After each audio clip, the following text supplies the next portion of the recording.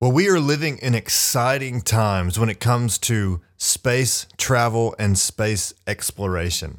I mean, there's talks of going back to the moon. There's talks of getting people to Mars. Are you kidding me? There's talks of like space, like commercial space travel where you can pay a ticket and go up into space for a little while and come back down. I mean, that's already happening for some certain folks that can afford that. Just incredible things on the horizon that they keep talking about. And the reason many of these things are suddenly seemingly possible or reachable is because so much technology has advanced to the point to where they can lower the cost of space travel and exploration. Case in point, on February 6, 2018, SpaceX launched the Falcon Heavy rocket. And this launch was historic because the mission of the launch was to launch the payload into space, in this case being a Tesla car, because of course SpaceX is owned by Elon Musk, who owns Tesla. It's all connected. And the car has a dummy, a space dummy sitting in the seat, and they launched this car into space. But the big deal of the whole thing is, after they launch the payload into orbit or into space, the booster rockets, which get you up there, will then turn around and come back down to Earth and land safely back on planet Earth to be reused for another day. And the ability to do that changes everything. It significantly lowers the cost of space travel and space exploration. I mean, significantly. If they can pull this off, it's a game changer for the future of space travel. Now, this took place 4 years ago, but I've posted a link in the show notes to the live broadcast of when this launch took place. And if you haven't seen it yet, I'm telling you, you have to go watch this video. It's about 9 minutes long.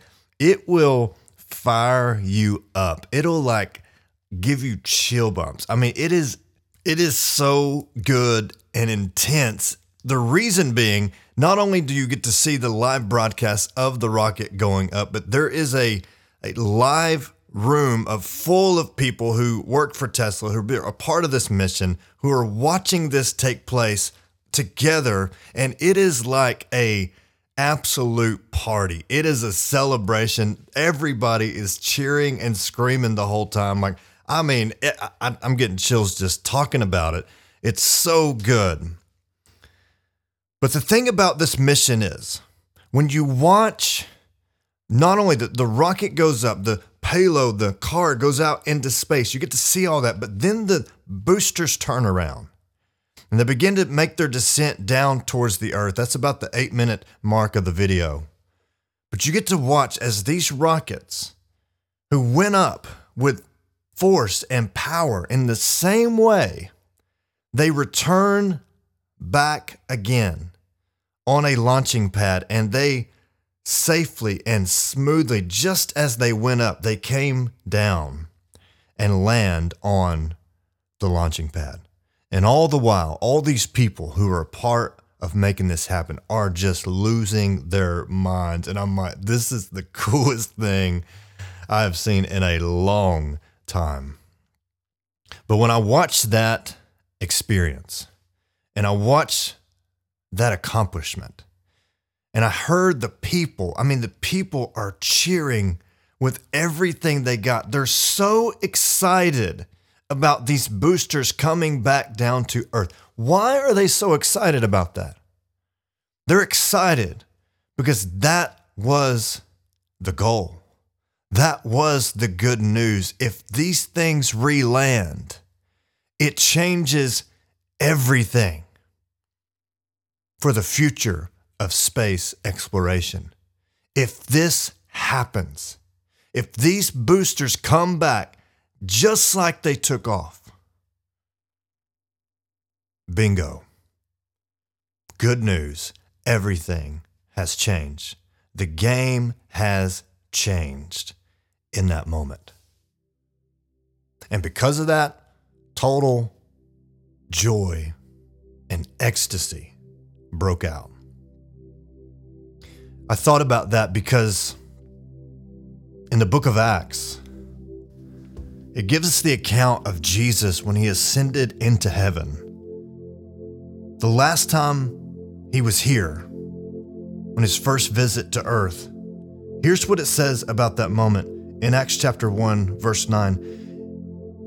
He's with his disciples, and it says, "And when he had said these things, as they were looking on, he was lifted up, and a cloud took him out of their sight. And while they were gazing into heaven as he went, behold, two men stood by them in white robes." These are angels. "And they said, 'Men of Galilee, why do you stand looking into heaven? This Jesus, who was taken up from you into heaven, will come in the same way as you saw him go into heaven.'" He will come in the same way that he ascended into heaven. The return of Jesus is that real. I had a professor tell me one time, it's so real, you could take a picture of it. Have you ever thought about that? Now, your picture might explode because of the glory, but his point was, it's real. It's physical. It's as real as the Falcon Heavy boosters coming back down and re-landing and setting their legs on planet Earth. In the same way, Jesus was God in the flesh. He walked this planet and he ascended into heaven. But one day, just like that, he will come back and he will set his feet on this planet again.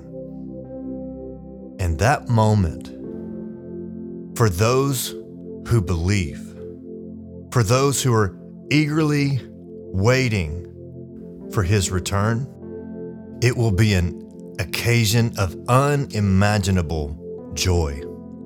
As the writer of Hebrews says in chapter 9, verse 28, "So Christ, having been offered once to bear the sins of many, will appear a second time, not to deal with sin, but to save those who are eagerly waiting for him." Those who are eagerly waiting for him. Why? Because they believe. They believe he is who he says he was. They believe he's the Son of God. They believe he died for sins in his first return, but they believe he's coming again.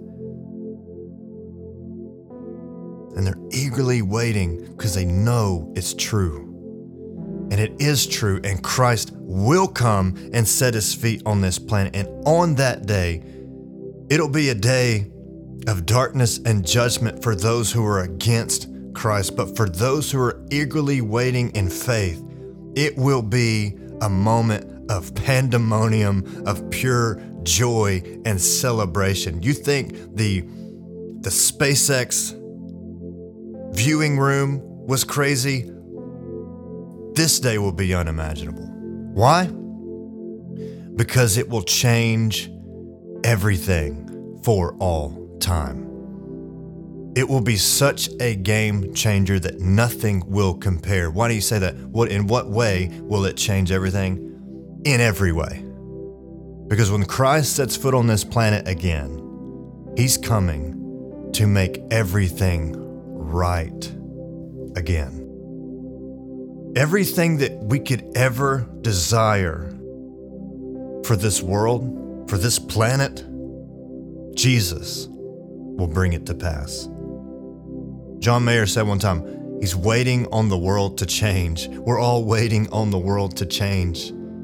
We look to world leaders, we look to health, we look to everything to make it right, and it never happens. But Jesus one day will come, and when he comes, he will bring wholeness, healing of every kind, perfect peace, safety, stability, love, joy, true satisfying worship, and a oneness for every nation, tribe, and tongue together forever. That's what he's coming to do. It's what we were made for. And for those who are eagerly waiting in faith and believe, he will come and establish that for us. I was on a trampoline one day with my son. He was about 7 years old at the time. And we were laying on our backs, looking up into the clouds, moving. And all of a sudden he said, "Dad, what if Jesus came back right now and landed on this trampoline?" And I was taken back. I was like, wow, like that's not what I was thinking about. And I said, wow, that would really be something, wouldn't it? And then I asked him, I said, what would you say if that happened?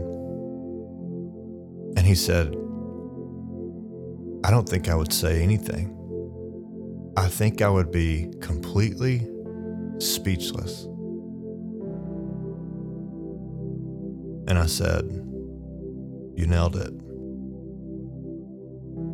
Because it will be so good, so glorious, we won't even be able to speak. But my point is this. He thought about it. When was the last time you thought about it? In the midst of the chaos, in the midst of the fear, the anxiety, the stress, the busyness of your life, when's the last time you took a deep breath and said, Christ is coming. He's coming back one day. He's going to make it right one day. No matter what happens, no matter how long it happens, he's coming back. And one day, it's all going to be okay. Because just as he went up, in the same way, he will come again. Fix your eyes on this truth. He's coming. He's coming.